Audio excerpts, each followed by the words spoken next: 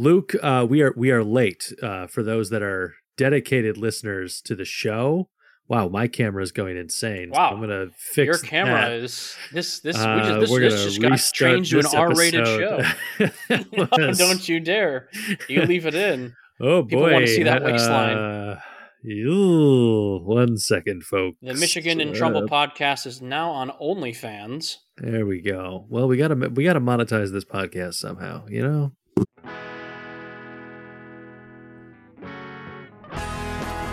I like to rant. Ranting is fun. It also cleanses the soul. Detroit is to be one of the best sports cities in the country, if not the best.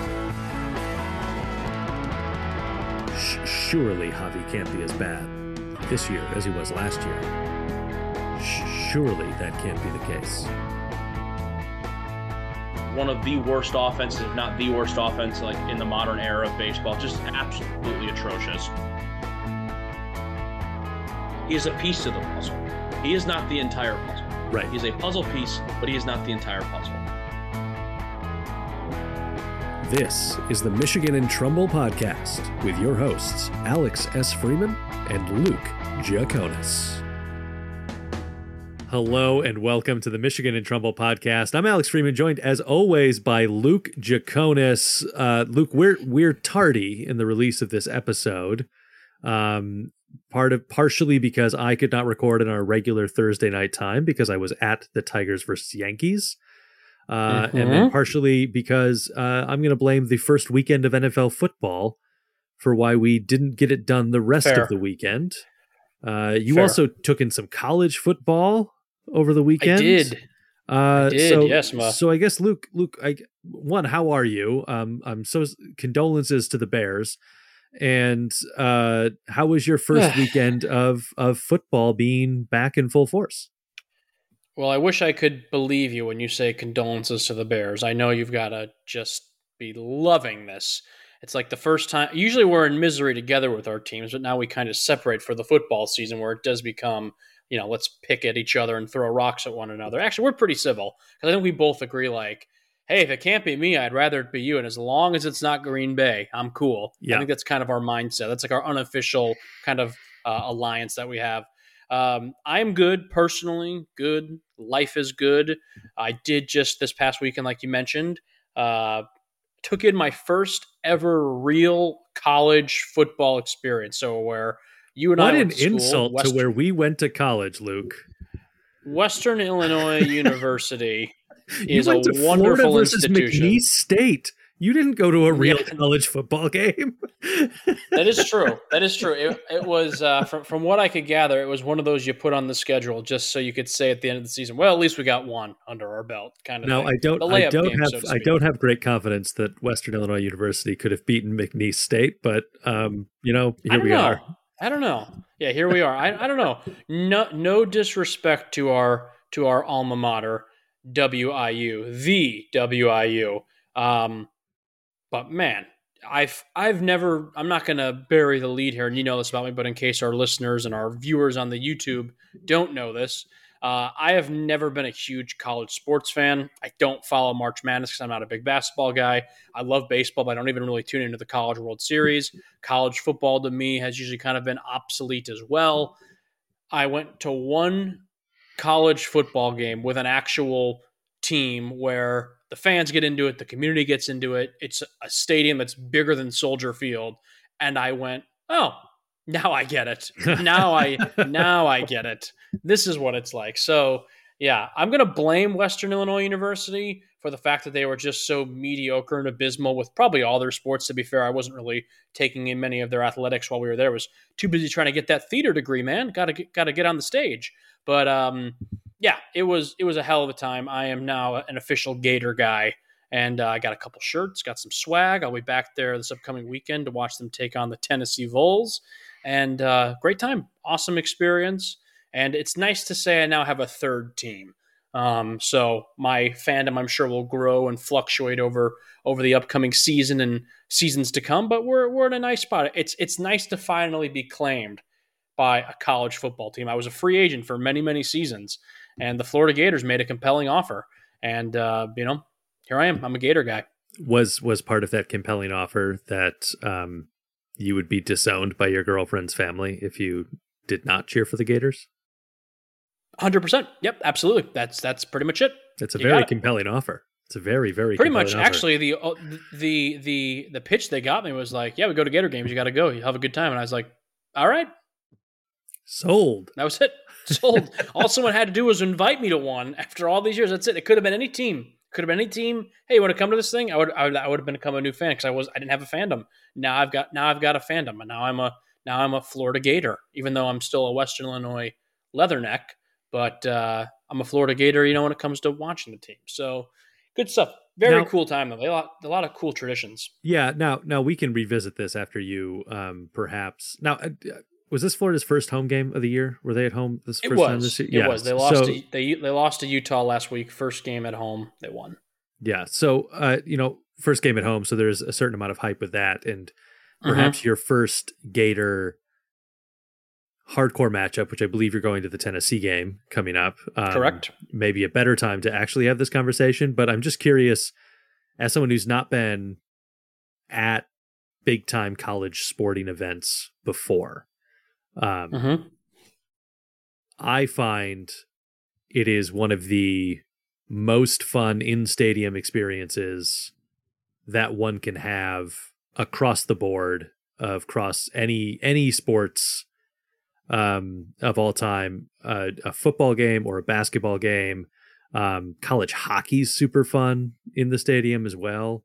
But there's something about, because there's that student body, and so the attendance skews younger, and there's this large section of students being drunken idiots most of the time, but bringing a very fun energy to the place makes it a much more exciting place to be. Do you, and maybe I just go to too many games at lame-o Yankee Stadium to and so I'm a little jaded now, but have you found that to be the case now that you're a big college sports guy? Of course, yeah. Now that I'm the biggest college sports fan of all time, I've definitely picked up on that. No, I do agree. It makes a world of difference, not only when you're a bigger marketed school, but then on top of it, when you have fans that live and die by this team. It's kind of, I don't want to, I'm just going to say it. It's kind of how I wish more Tigers fans were. I wish more Tigers fans were kind of like live by the sword, die by the sword, which based off what I saw last weekend in Gainesville, 100% of the fans pretty much were and I respect that. I know it's different mediums when you're playing one game a week as opposed to 5 or 6 or sometimes 7, like the Tigers can be at times. I get that. But yeah, it also too, for me, this doesn't even go back to college. This goes back to high school. I have never gone to a school as a student where the team has been competitive and even professional. I mean, the Bears, they're pretty bad across the board in all my years of fandom. Some years better than others. Tigers aren't good. Pretty much what I'm getting at here is all my teams are a bunch of losers. And I'm not saying that the Gators won't join that kind of bandwagon, so to speak, and you get thrown up on the mantle with the other teams and kind of lumped in. But as it stands now, it's just fun to watch a completely different team that you don't know about, and you're trying now to kind of learn it, and you figure out players and how things work and the history and all that. So it's night and day compared to where we went to school.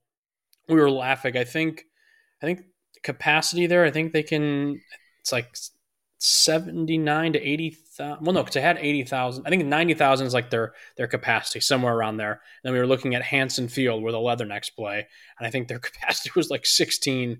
And I was like, yeah, it's pretty much just there's high school stadiums that are bigger than we went to college. So what does that tell you? But boy, for those of you who aren't Tiger fans, this is just a boring podcast. I'm just going to talk about football, and probably we are. Just a spoiler because I got to go to my first college game. NFL is back. And while, the Tigers just took 2 out of 3 from the White Sox, this thing's over in 20 games, folks. We're on cruise control. It's senioritis season here at the Michigan and Trumbull podcast, and that's where we're at. But, overall, great experience. Look forward to my next game, and hopefully have more to report as the season goes on. Go Gators. All right. To the Gators. Get out of here.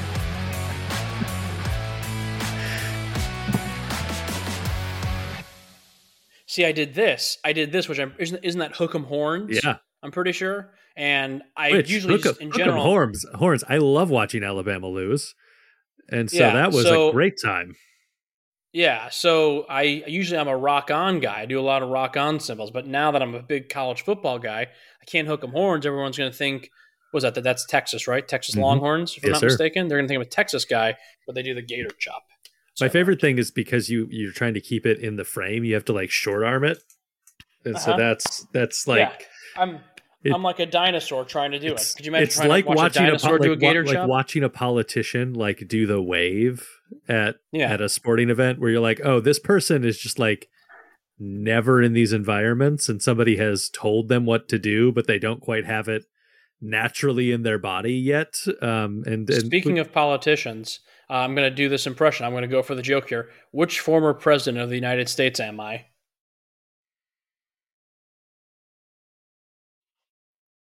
Marco Rubio was never president of the United States. It's Rubio. That was the former president. And I'll just leave it at that. I don't know why I wanted to do that so badly. I don't know why. What is it?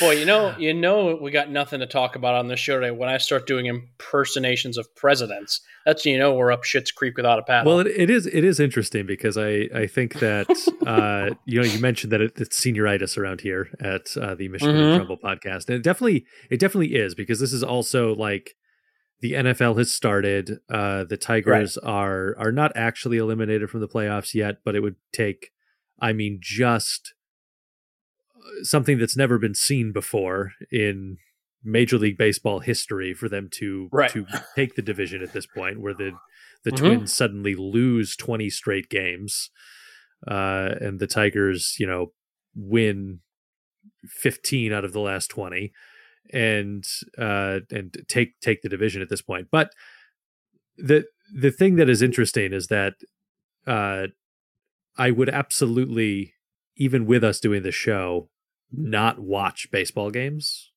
I would keep track of the game. I would be checking in on the score and checking the box score and doing that kind of stuff. But I'm now watching football Thursday night, most of the day Saturday, all day Sunday, and Monday night, and so that leaves little time to let my wife watch what she wants to watch on television. And so I wouldn't then take the time with baseball. But because these are the final 20 or so games of Miguel Cabrera's career, I will be tuning in 2 games to watch Miggy's at-bats, to watch his final appearances in some of these stadiums, which will transition us into me talking about my time at Yankee Stadium last week. Yes. Where I was in attendance at all 3 games. Those that have been following the show from the beginning, I have not missed a Detroit Tigers game in New York since I moved to New York, which coincides approximately with the start of this show. And, going into the series, they were 0-6 in the city of New York since I had moved here. Then after the first 2 games, they were sitting at 0-8. And then finally on Thursday night, they shellacked the New York Yankees 10-3. 10-3. Which was very fun. I gotta say, I have not had more fun at Yankee Stadium than I had on Thursday night. It was a great time. I was sitting in the bleachers with my buddy Dan, whose last name I promised him I would withhold from the show, because he's such bad luck for the Yankees. He doesn't want that to get out in the city of New York. So Dan, thanks for coming. You're coming to all 6 games next year when we play 3 at Citi Field and 3 at Yankee Stadium, because it worked. Whatever you're bringing to the table works. But we were out in the bleachers. There were a couple other Tigers fans nearby who had imbibed in a little bit of alcohol. Nice. And so just having a great time. And the Tigers were up from go in that game. And so it was just a really fun way. But I did as we headed to the bottom of the ninth with a 10-3 lead, I did turn to Dan and I said, I am way more nervous than I should be with a 10-3 lead because my heart has been broken by this team way too many times. A little PTSD. Yeah, but nothing too bad to report there. The only disappointment on Thursday night, obviously, Miguel Cabrera's final appearance at Yankee Stadium. He ends up going 0 for 4, maybe 0 for 5 in that appearance. And so that's obviously you wanted to see Miggy get a hit at some point in his final game at Yankee Stadium, but didn't come through. But it was a very, very classy time with the Yankees fans, with Miguel Cabrera. So credit where credit is due. His first at bat, all 3 games, thunderous applause, lots of folks standing up. I don't know that anybody was sitting down during his final at bat at Yankee Stadium. Everybody kind of stood for him there, understanding what they were witnessing. And then obviously on Tuesday night they had the ceremony and gave Miguel the subway sign of 161 in River Street, autographed by this year's Yankees team. So I think they made it worthless. And I was just say, yeah, that's not much. That's not a gift at all. A gift card would have been just fine, folks. Then they gave him, they presented him a $10,000 check for his foundation, nice. from the Yankees organization. And then the thing that he got most excited about, and I think was pretty cool, was a painting of the image of him hitting a home run off of Mariano Rivera. That is, I think that's probably the thing he's going to keep. I don't know where that subway sign's going to go in his house, but that painting's probably going to be very prominently displayed. Well, if he ever runs out of toilet paper, he can use that subway sign, I'm sure. The might hurt, but he could use it. Hey, to each their own. He's the millionaire, not me. He's a strong man. He is big. He is the big fella. So big fella. God be with us all. Subway title, toilet paper. It was a subway title to wipe his ass. So, all right. How big is he? We'll find out. Join us next week on the Michigan in Trouble podcast. Oh, boy. This just in. Miguel Cabrera wipes his ass with a subway sign. Okay, ESPN Radio, get at us. You want this live during drive time every day. Yeah, come on. You don't want this? Suck it, Mike Francesca. We could rock this thing here. All right, where were we? Maybe that's the title of the episode. Suck it, Mike Francesca. Suck it, Mike Francesca. Dude, I could watch that guy answer crank calls from Mets fans all day. Hilarious stuff. Yeah, it's, the one thing I would say for real, the Mariano Rivera, Miguel Cabrera at bat, and I think everyone knows what I'm talking about, where they, he fouled off a bunch of pitches. He fouled 2 off his leg, I think it was, and then he took Mariano Rivera deep to center field. When I think of top 5 Miguel Cabrera at bats, maybe even top 3 all time, that would have to be there. You could make an argument that might be his number 1 at bat of all time in his Tigers career, just based off of the star power. I mean, Mariano Rivera, greatest closer of all time. You can make that argument as well. I would probably say he is, in my opinion. Versus one of the greatest hitters of all time. Just a blockbuster battle, and Miggy won it. So definitely would be out there. That's cool to give him the painting. It's good to see the Yankees still have a little class. They can show a little, even though that they are 1 game away from being eliminated, it looks like, from winning the division. As if being 19.5 back wasn't enough of a wake up call. Excuse me. You're 1 game. Good luck, Yankees. Aaron Boone, does he have a job by the end of October, or even the beginning of October? I don't think so. I think he's done too. Yeah, I think he's done too. Yeah. Yeah, who I don't like for the Yankees among many? Sorry, I just want to, on the Mariano Rivera point, I meant to look this up after they gave the painting because we were talking about it. But in 19 seasons in Major League Baseball, he gave up 71 home runs. Wow. Now, obviously, a closer, so that's not that's not 19 years of starter level innings, but it still 19 years, 71 home runs. There's not that many guys who even have a memory of hitting a home run off of Mariano Rivera. So yeah, I mean, you're completely right about that at bat. That is probably the signature at bat of Miguel Cabrera's career, which we remind you began with him hitting a walk-off home run to win a game. Yeah. For the Marlins. So not his first hit of that game, I don't believe, but at most the third hit of his career. Yeah, it was some. Yeah, I'm trying to think. His first hit was a walk-off, wasn't it? If I'm not mistaken, it wasn't a home run. I think it was a base hit walk-off, wasn't it? Yeah. Or was it a homer? I think it was a home run. I think it was a homer in his debut with the Marlins. My brain's getting fuzzy on me. Yeah. It's all that gator chomping you're doing. Yeah, the Mariano Rivera one. That one's a classic. That one's an absolute classic. No, I gotta cut it out. No, I don't think Aaron Boone has a job. No, I don't either. Who I don't like on the Marlins. He used to play for the Marlins, coincidentally enough, and he used to go by Mike Stanton back in the day. Giancarlo Stanton is built like a brick shithouse, but I think he has the worst swing in baseball. When he strikes out, it looks like he doesn't even care. Now, granted, I have watched Javier Baez play for the Tigers the last 2 seasons. Don't think he has a great swing by any means either. I think he's got a lot of holes as a hitter. What Stanton's just so strong, and he plays in such a little league ballpark that even if he makes a little contact, he hits the ball 6,000 miles. But when he whiffs, he whiffs. I think he has one of the worst swings, if not the worst swing in all of baseball. It's just like, it's like all arms, but I think that's a testament to how strong his lower body is. But I think it really exposes how shitty his swing mechanics are when he strikes out, which he's done quite a bit. He's not having a good season by any means, and that's why he fits in well with his current Yankees team. Luke says about the fourth fastest player in Major League Baseball history to get to 400 home runs.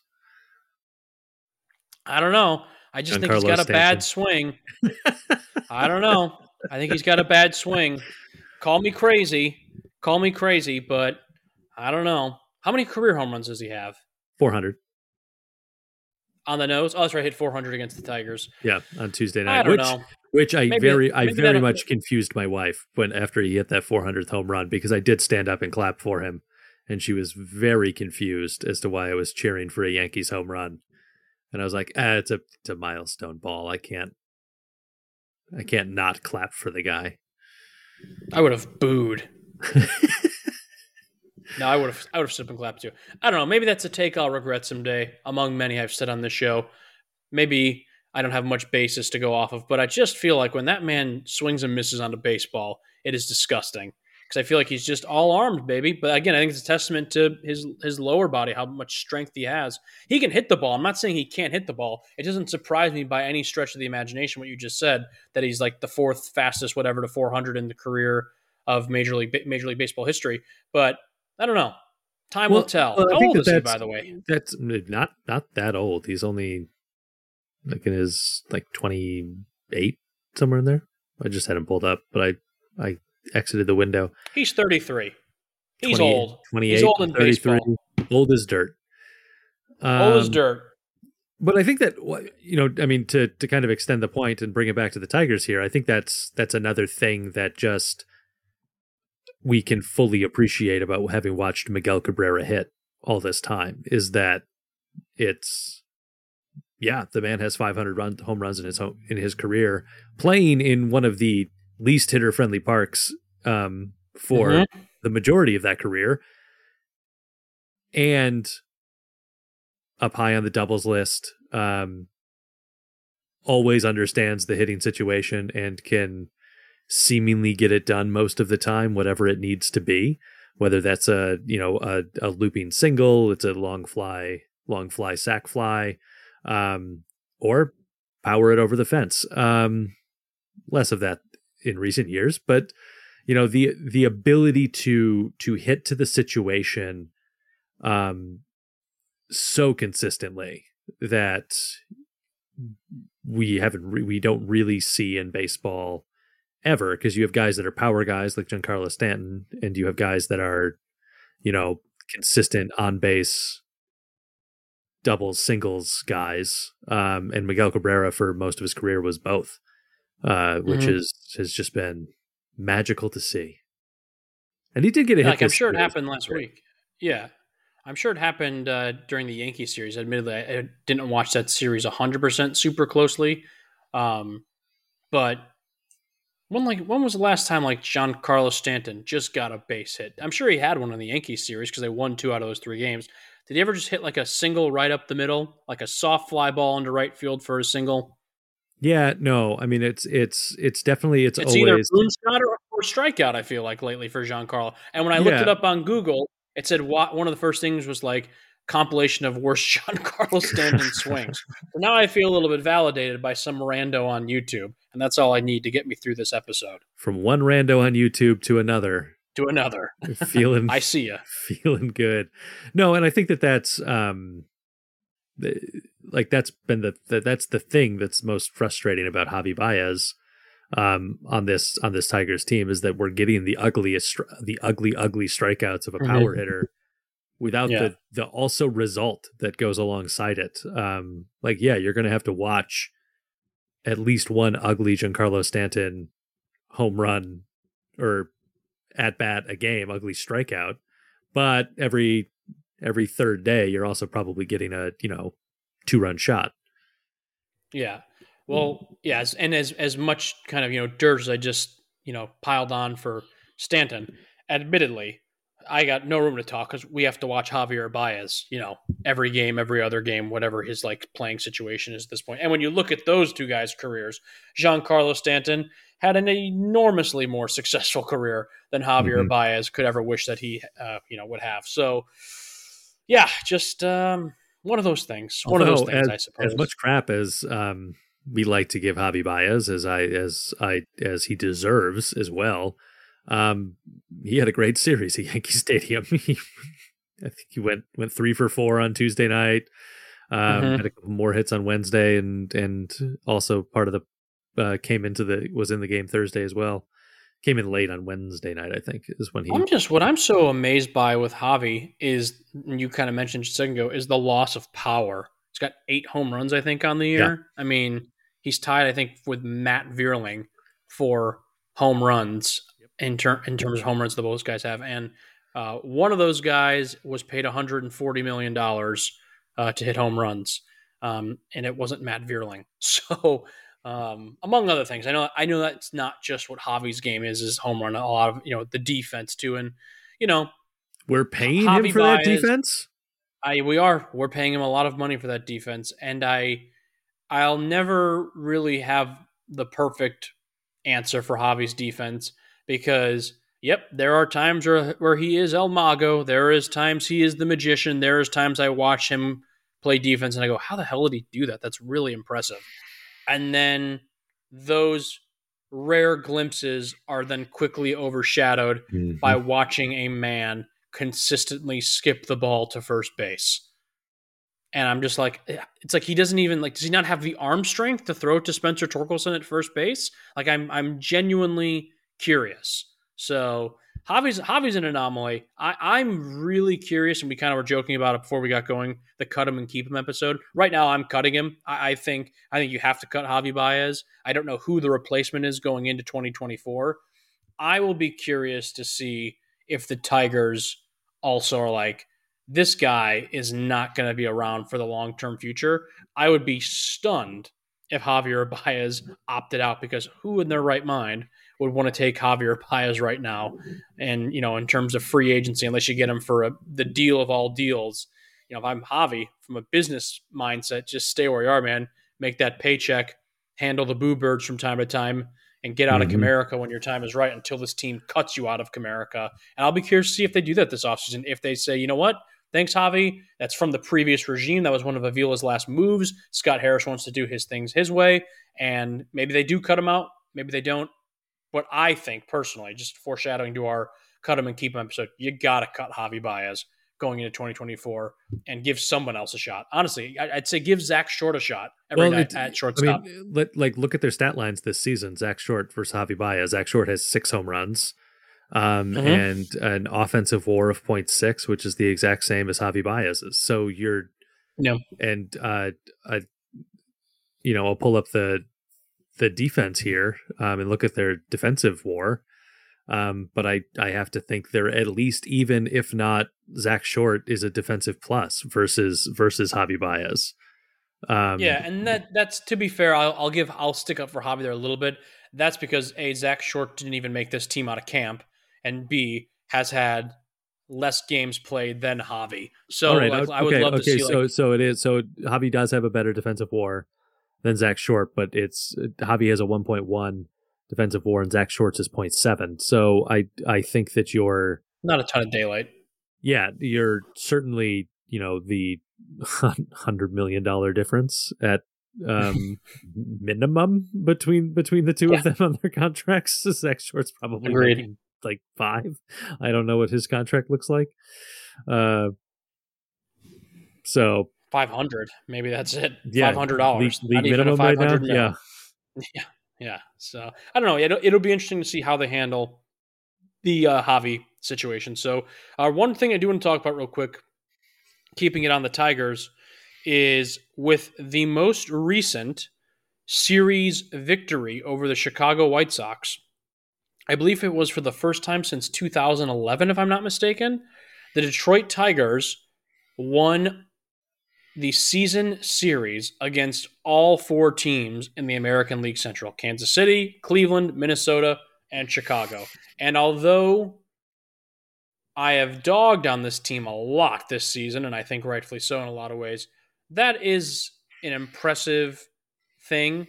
And that does, to me, show signs of improvement, because I've said so many times in the past on this show, if you even want to be considered a front runner at the playoffs, a legitimate threat, a contender, whatever, it starts with beating the teams in your own division. And we have seen for so many years, in recent memory, that the Tigers were unable to do that. So that is a big feat.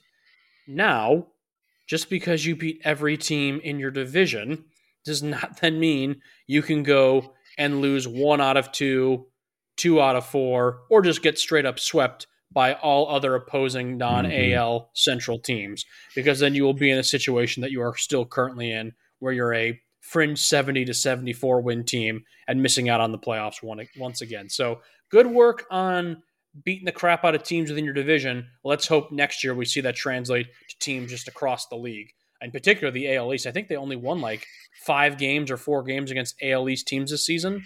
So that's not good. Gotta fix that. I know the AL East is competitive, but those are the types of teams you'll see in the postseason if you're ever lucky enough to get there. So you got to give them a run for their money and not just roll over and die. Agree. Wanna have some fun with numbers, Luke? Yes, let's do it. I love numbers. Love math.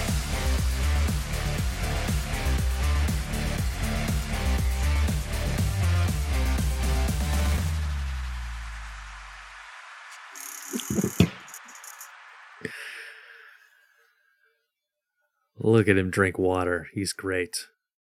All right, Spencer Torkelson leading the team with 27 home runs.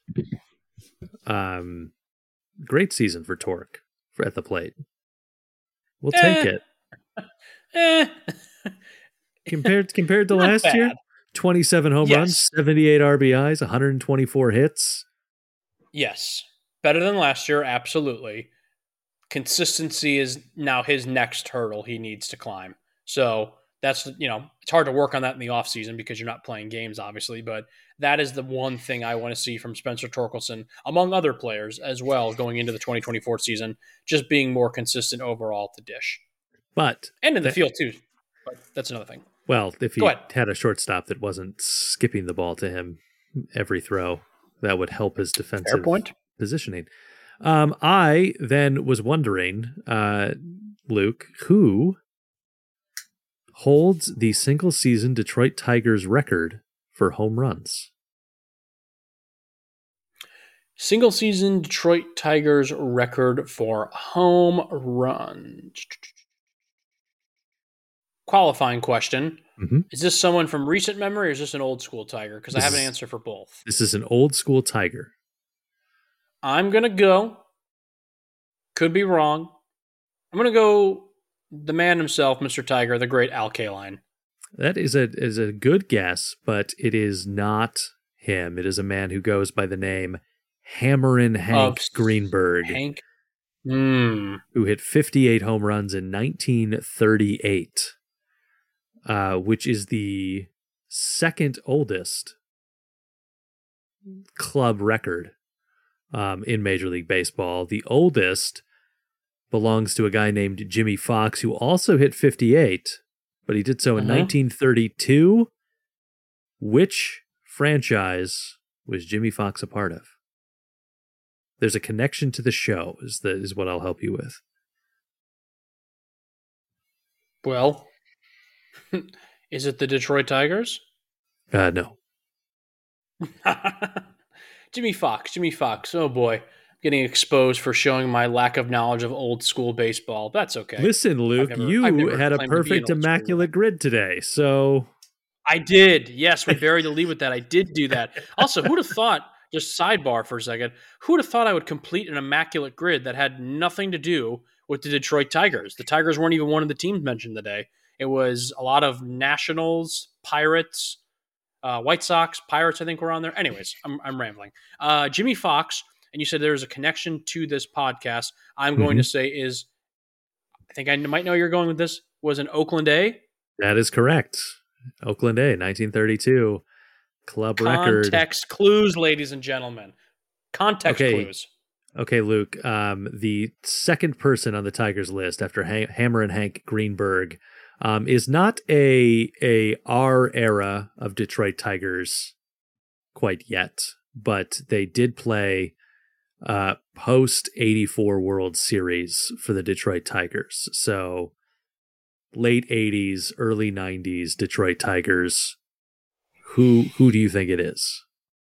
This was my second guess for the old school. I could be totally off base here, but a man who I know was known for hitting some nukes. Cecil Fielder? That is correct. 51 in the 1990 season. There we go. If you get the guy sitting at number 3, I'll be deeply impressed. Okay. From the 60s. I have a little... the 60s, okay. I am going to go Alex Avila. Show me Alex. Rocky Colavito. Would never have gotten that one. Hit 45 home runs. Me $1 billion. Wouldn't have gotten that. In 1967. And then there's a guy who's sitting tied with himself in the 4th, 5th spot. Miguel Cabrera with 44, I believe. That is correct, in 2012 and 2013. I looked this up the other day, actually just yesterday, because I was like, how many? I was amazed. I was surprised Miguel Cabrera never had a 50 home run season. But then I started thinking about it. I was like, no, he never did. So also tied with Miggy at 44 on that list are Hammerin' Hank Greenberg, who did it in 46, and Cecil Fielder, who did it in 1991. So those guys could really hit. This is the second time you've referred to Hank Greenberg as Hammerin' Hank Greenberg, which is totally fair. If you hit as many home runs as he did, I think the Hammerin' title or moniker isn't just exclusively to one person by the first name of Hank. But I always think of Hammerin' Hank Aaron, because I think that's how most people know as kind of gone by that nickname as. And every time I'm like, am I going to have to correct Alex? And we're going to talk about Hank Aaron now. I was like, I don't think he was a former Tiger. I could be wrong. But Hank Greenberg, legend. Lovely Hank Greenberg. It's really interesting, the number of guys who fully repeat on this list. I guess it's not overly interesting, but there is one person in there from 2015. Can you name the 2015 Tiger in the top 22 of single season home runs? How many home runs did this Tiger have? Would you mind divulging? 38 home runs in 2015. I'm not going to say Miggy. I'm torn between V-Mart and JD Martinez. Prince was already gone by then. Kinsler didn't get up there. Torrey Hunter didn't get up there. I think those guys might have been gone too. Oh, maybe Justin Upton. Ooh, there's three. There's three I'm torn on. Upton, JD, Victor. I'm going to go JD. It was JD Martinez, 38 home runs Give him in the points, ladies and gentlemen. 2015. Give it to him. Give him the points. Love it. Yeah. Those are the numbers today. Love it. Those are the numbers. Love it. Good numbers. Good work. Good numbers. Good rest of the season. It's going to be good. We got some more guys kind of making some debuts, making their way up, doing their thing. Yeah.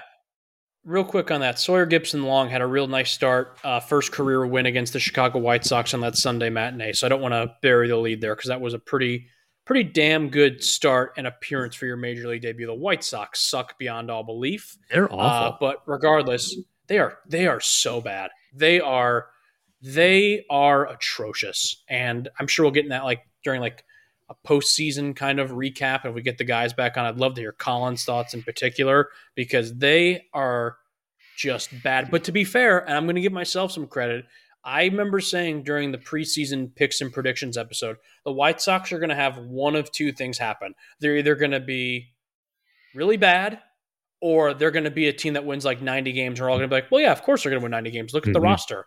And it has been the latter. So yeah, just not good. They have been a dog shit baseball team this season. I would like to see, I know,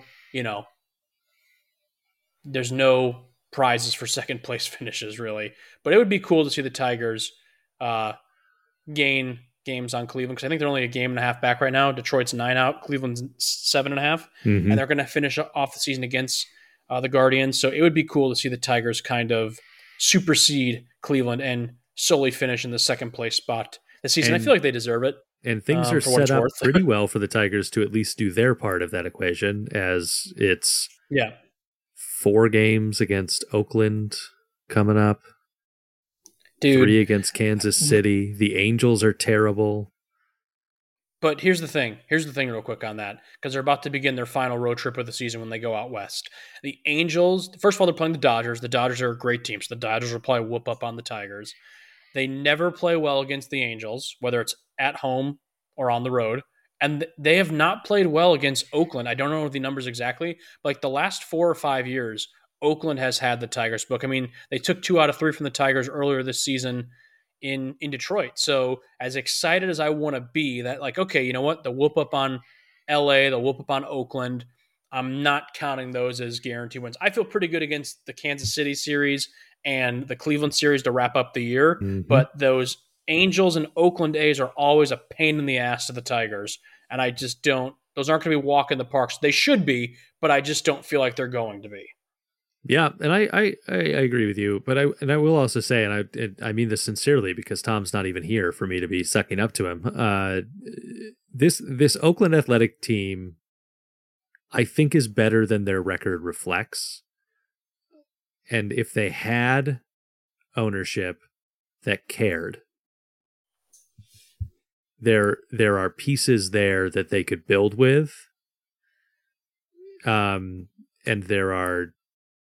it's not as porous of an organization that needs fixing as one might initially think looking at the terrible Oakland Athletics. But you just you watch them play, they're in games for about 6 innings with really great teams, and then something falls apart from the bullpen.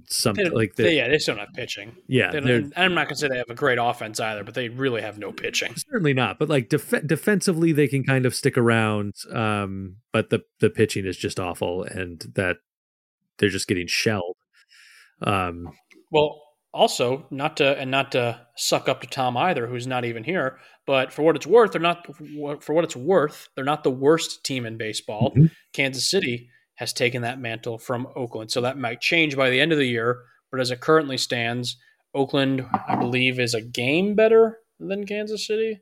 Oakland's got a 308 win percentage.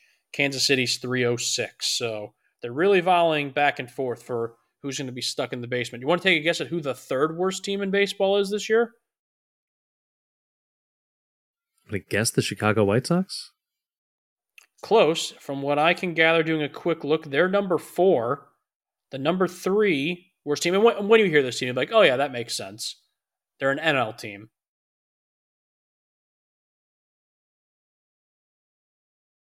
I pay so little attention to the National League. The Mets? No, look more west.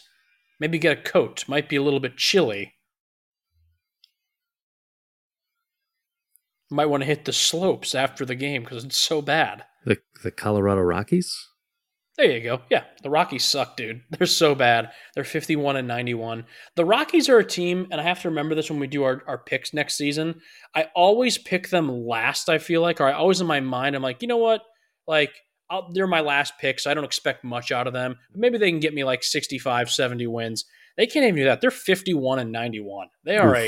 They are a mess of an organization as well. They're probably the most directionless organization in all of baseball. I'm sure A's fans or Royals fans or White Sox fans would disagree with me, but I feel like that is a team that is consistently just terrible. They were good like 1 year when Matt Holliday slid into home and sends them to the World Series against the Red Sox and they lost in the World Series. Like just terrible.